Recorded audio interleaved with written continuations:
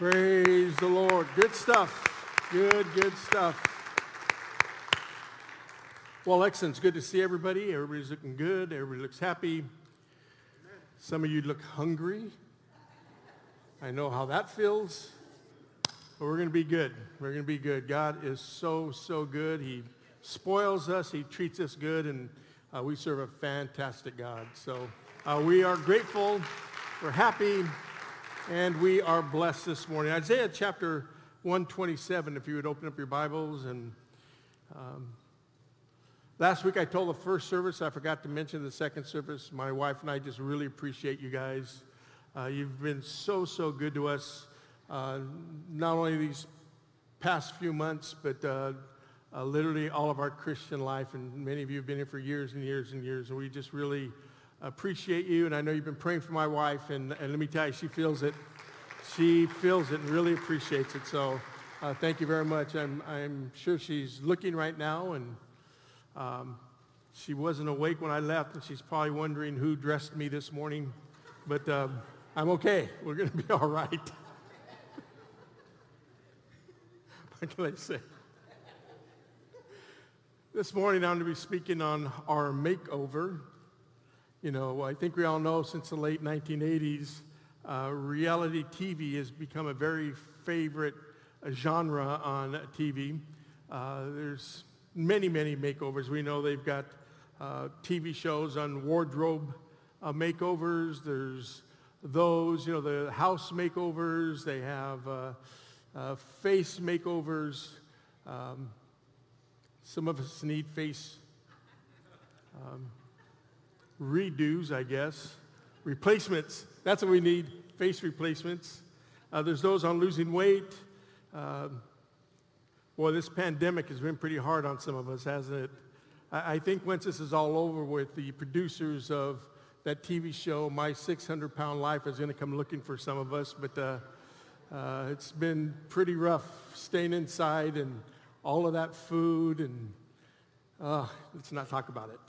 But I think we can probably relate that there's, for all of us, I think there's things we look at in our lives. And, you know, they have those before pictures and after pictures. You know, this is what you look like before. And then after everything's said and done, here's the after picture. It looks pretty good. I think for us, for every single one of us, there's things that we would like God to do in our lives, isn't there? There's things we're looking at now, and we want God to do it, and we're looking forward to seeing the after picture. And God wants to do that in our lives. That's what he's done. He's done it all of our Christian life. And so, you know, I think everybody is in that boat. We want God to do something in our lives. Everybody in the world, there's something in their lives they want changed. They want to have changed. But I think as a church and as Christians, we know that, you know, the Word of God tells us that unless God is involved in every area of our lives, we're kind of wasting our time. In Psalm 127, our text this morning, chapter 127 and verse 1, the scripture says, unless the Lord builds the house, they labor in vain who build it. Unless God builds the house, he has to build it. We have to let him be involved in our lives. And so the first thing I want to look at this morning is a time of renewal. We need areas in our lives to be renewed. You and I cannot experience change, and like I said, there's areas in our lives that we want changed. We can't experience change. We can't experience renewal. We will never experience growth unless we first change our focus. Focus has to be different. And that's what happened when we got saved. We kind of talked about it a little bit last week. We need to look at things differently, and so our focus needs to be changed.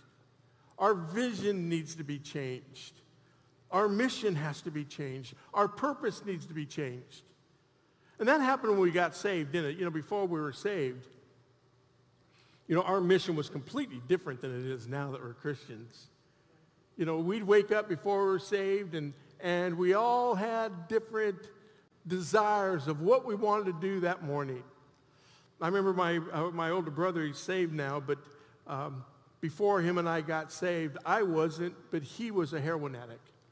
And I remember for about a year before we got saved, I wasn't working. I quit my job and just hung out with him all day, and I wasn't using heroin and never did and never had a desire for it, but he did. And some of you may be familiar with that lifestyle. The very first thing when he woke up was, I need to get money. I got to get money. I have to have my fix today. I got to get money. And I'd spend all day with him as he was trying to get money and whatever that meant. And I don't need to get into that. That's not my point. But those of you that came from that lifestyle, you know what they will do to get money. That was the first thing on his mind. Then he gets saved. That wasn't the first thing on his mind anymore. First thing on his mind was to seek and find the face of God and God's desire for his life. What God wanted him to do that day. God started radically changing his life as he did ours. It was a whole new vision. It was a whole new purpose as it was for you and I. It was completely different. Our lives were completely different. What we seek now, what we desire now, what we pursue now. It was a time of renewal in his life, and it was a time of renewal in our lives. God is not done renewing. God is not done changing. God is not done. We always have fresh revelation. Fresh revelation. It's different. There's always something for you and I to pursue every single day of our lives. Every day. Isaiah may have been thinking along these lines in Isaiah chapter 40 and verse 31. And he's talking about eagles. He says, but in Isaiah chapter 40, verse 31, he says, but they that wait upon the Lord shall renew their strength. They shall mount up with wings like eagles. Baby eagles, when they're born, they have feathers, but their feathers that they have are not made for flying. They're not made to soar. They're not made to do what they need to be doing. And as they get older and as baby eagles begin to mature, they go through this process. It's called molting. What molting is they begin to lose those feathers and they begin to get other feathers that are stronger. A change begins to take place in their lives. The feathers are stronger now. These feathers are capable of allowing them to fly, to soar, to do what eagles need to do. And that's exactly what God does for you and I. The same thing happens to you and I. God wants to do a work in our lives. And if we begin to work against this process, if these baby eagles resist that process, they'll never soar. They'll never accomplish what they want to accomplish. And for you and I as Christians, God wants to change us. And so there's this time of maturity. There's this time of change. There's this process that we go through. And if we resist it, we'll never grow. We'll never mature in Christianity. We'll never do what God wants us to do. And so we have to allow this change. We have to allow this process to take place. And it's never easy. It never is easy. Second of all, there's a time of preparation. We know that God offers salvation. We know as Christians that God offers us a new life. We've known that from the day we got saved. That's why we raised our hands when an altar call was made. And the appeal went out, and whatever was said at that particular moment, it pleased us. We wanted that. You want a new life. God can give you a new life. I need a new life. God can change your mind. God can change your heart. I want that. God can deliver you from your sin. God, I want that. Whatever it was that appealed to you and I, we raised our hands and said, yes, I want that. But it just didn't stop there, did it? There was a process you and I had to go through in order for that to happen.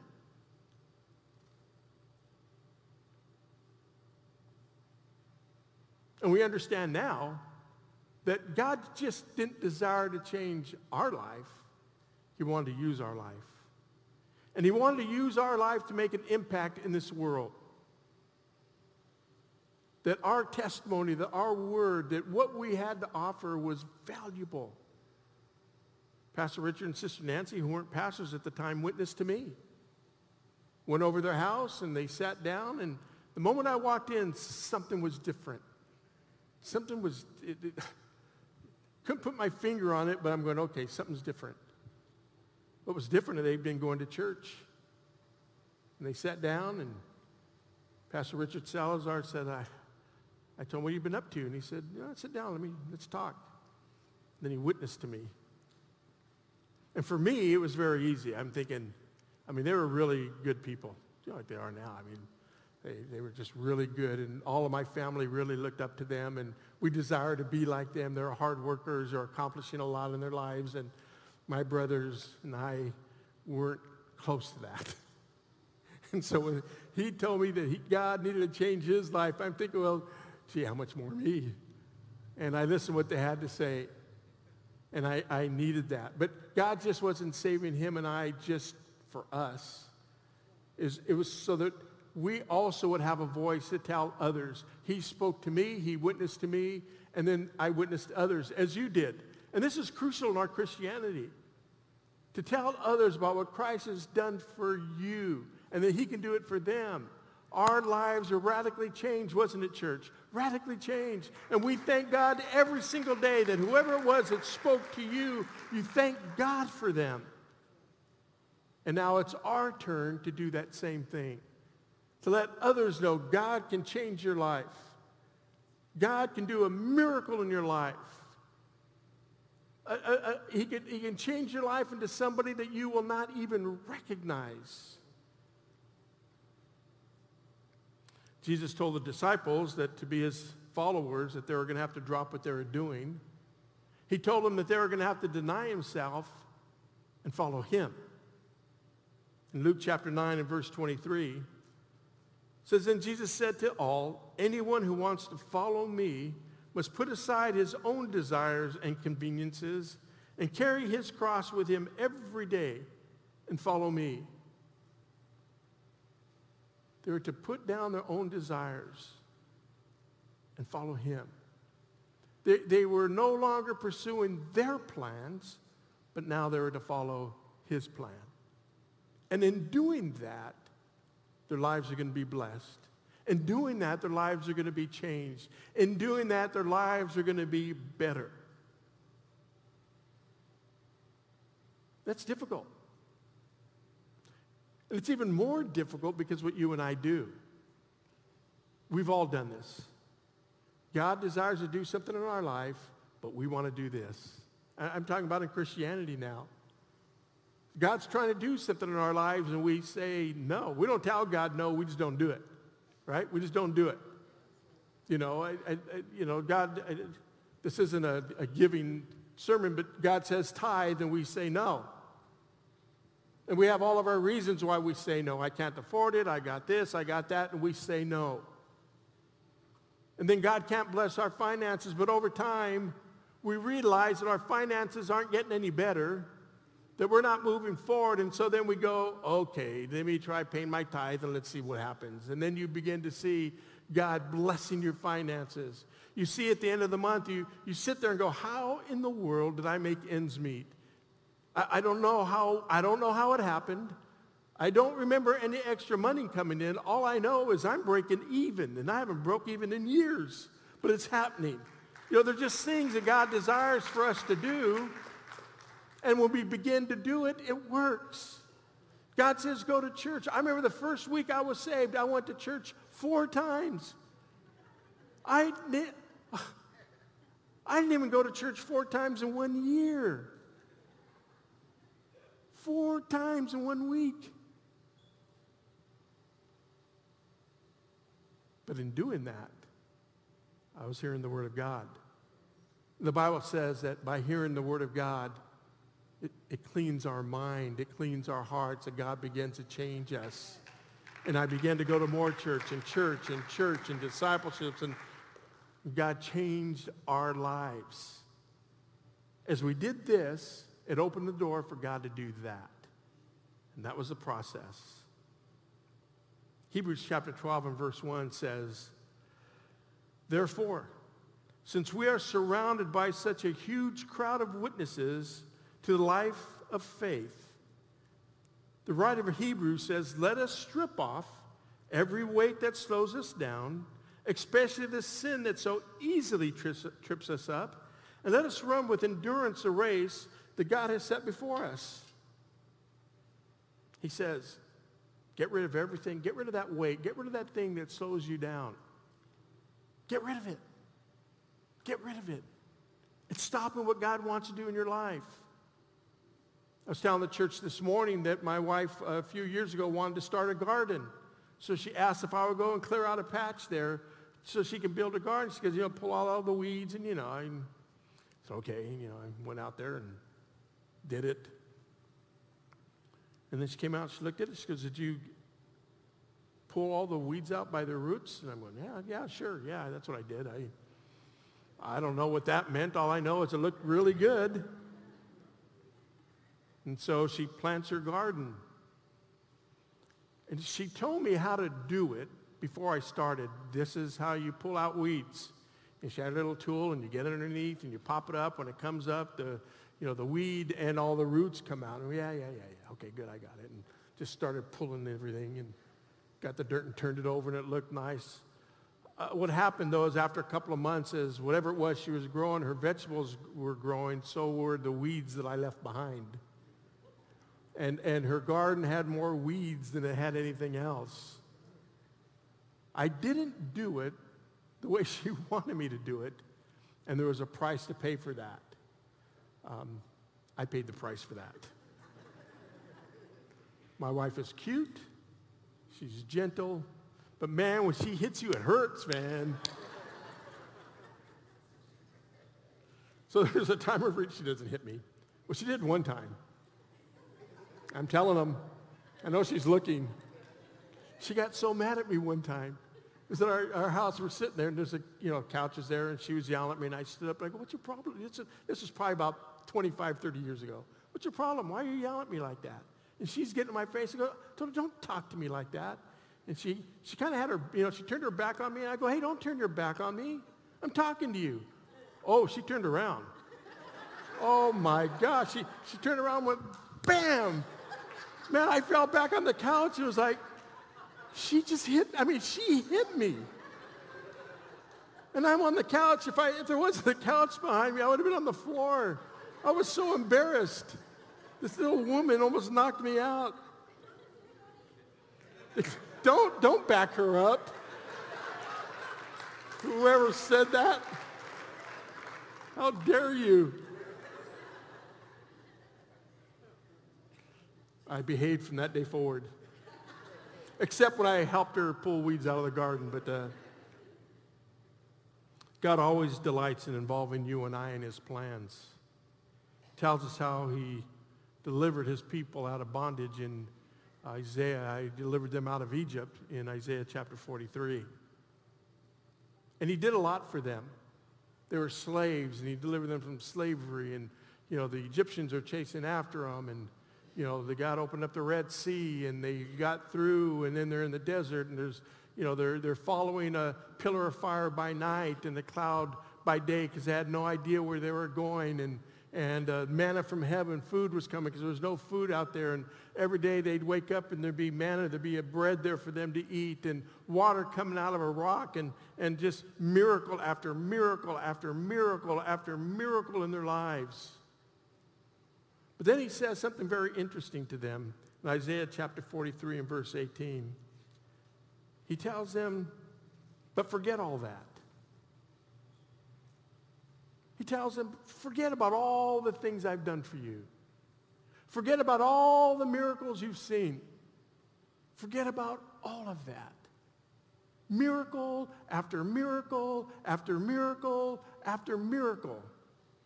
Forget about it. Forget about it. Think of all the miracles God has done for you and I. Your personal life. God has done things for you that nobody knows, do they?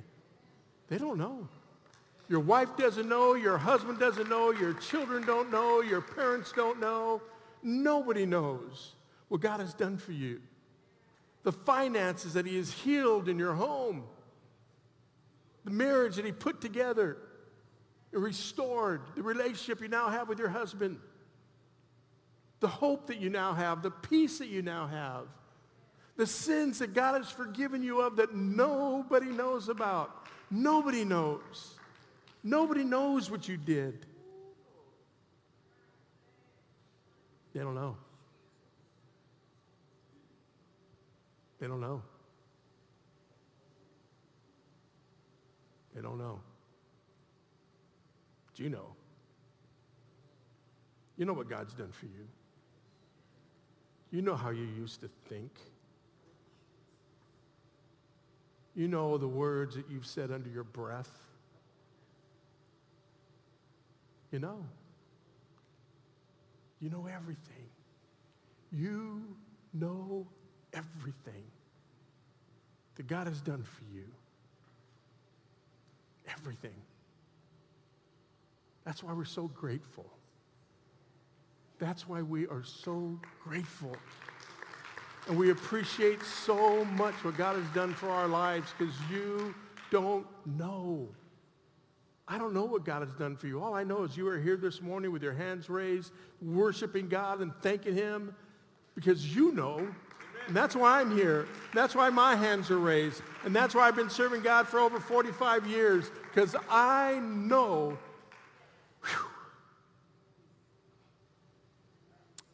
what he's done for me. I know. But he says in Isaiah, forget about all that. Forget about all that. And I read that and I go, how in the world am I supposed to forget all of that? How? Why should I forget about all of that? Why should I forget about everything that God's done for me? Why? And then he says in verse 19, for I am about to do something new. Oh my gosh. Oh my gosh. For I'm about to do something new. See, I have already begun. Do you not see it? And he says, I will make a pathway through the wilderness. I will create rivers in dry wasteland. Yes, I will make rivers in the dry wasteland so my chosen people can be refreshed. That's why God tells us to forget. Because he's not through. He's doing something new for you right now, today, at this moment. There's something new. So no matter what your wasteland is, God's doing something new. No matter how dry it looks, there's a river. It's going to quench your thirst. It's going to meet that need. That's what God's going to do. He said, forget about everything else. Forget about what I've done for you. I'm about to do something new.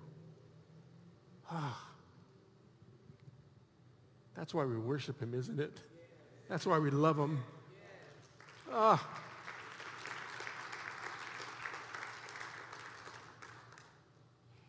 We have to remember in order for us to experience the impossible, we have to face the impossible. If we can work it out, church, if we can take care of it on our own, why do we need God? If I can solve it, I don't need him. If I can restore it, I don't need him. If I can fix it, I don't need him. But we face things, church, that we can't fix. We come up against things that we can't restore. We come up against things that we don't have the answer for. We come up against things that there's nothing we can do about it. As much as we hope, there's nothing we can do about it. Remember my grandson Tank, when he was very, very young, he was very, very sick. And I remember I had him in my arms, and I went into my office, shut the door, and I just started praying and say, God, you got to heal him. You've got to heal him. If you got to take this from him and put it on me, I really don't care. Then do that. But God, I need you. I need you to heal him. I couldn't do anything about it, but God could. God did. These are impossible things. It only works when you and I are faced up against impossible things. When we know there's no way out, when we know that wall, we can't climb over it, we can't go around it, we can't pass through it. It is then and only then when God steps in, then we know it was him. It wasn't your job. It wasn't your neighbor. It wasn't your mom. It wasn't your dad. It wasn't your brother. It wasn't your sister. It was him. Him.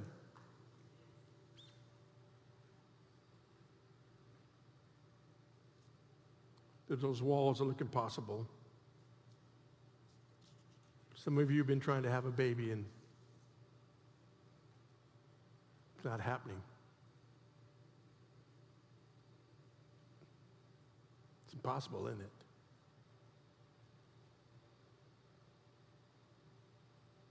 But God can do it.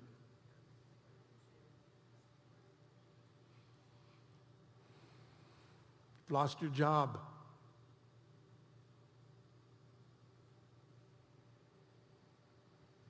Didn't get into that school that you wanted to get into.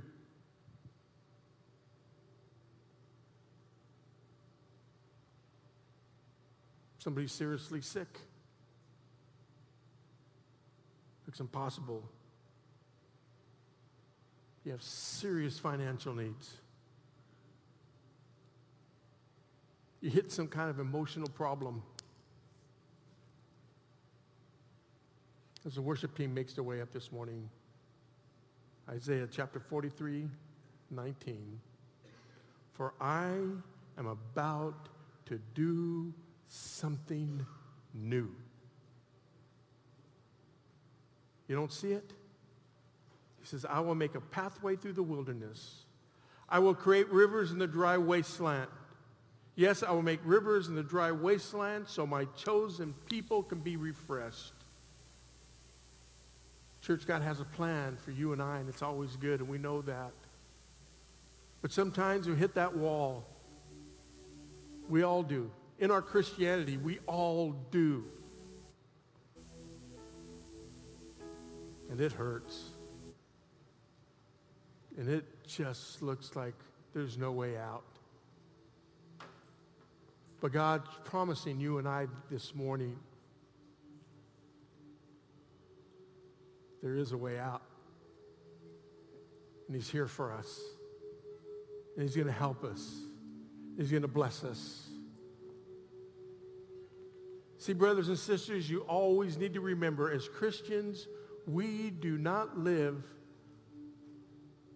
by the seat of our pants. That's not how we live. Our footing is sure.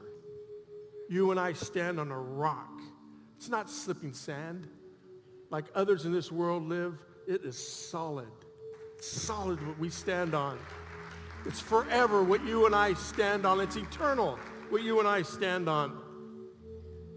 We understand as Christians, nothing, church, nothing is an accident. Nothing. I don't care how bad it looks. I don't care how good it looks. I really don't care where you're at this morning. Nothing is an accident in our lives. Never. It's never an accident. Everything has a purpose. Believe that. Remember that. Everything has a purpose. Every head bowed, every eye closed, just for a moment.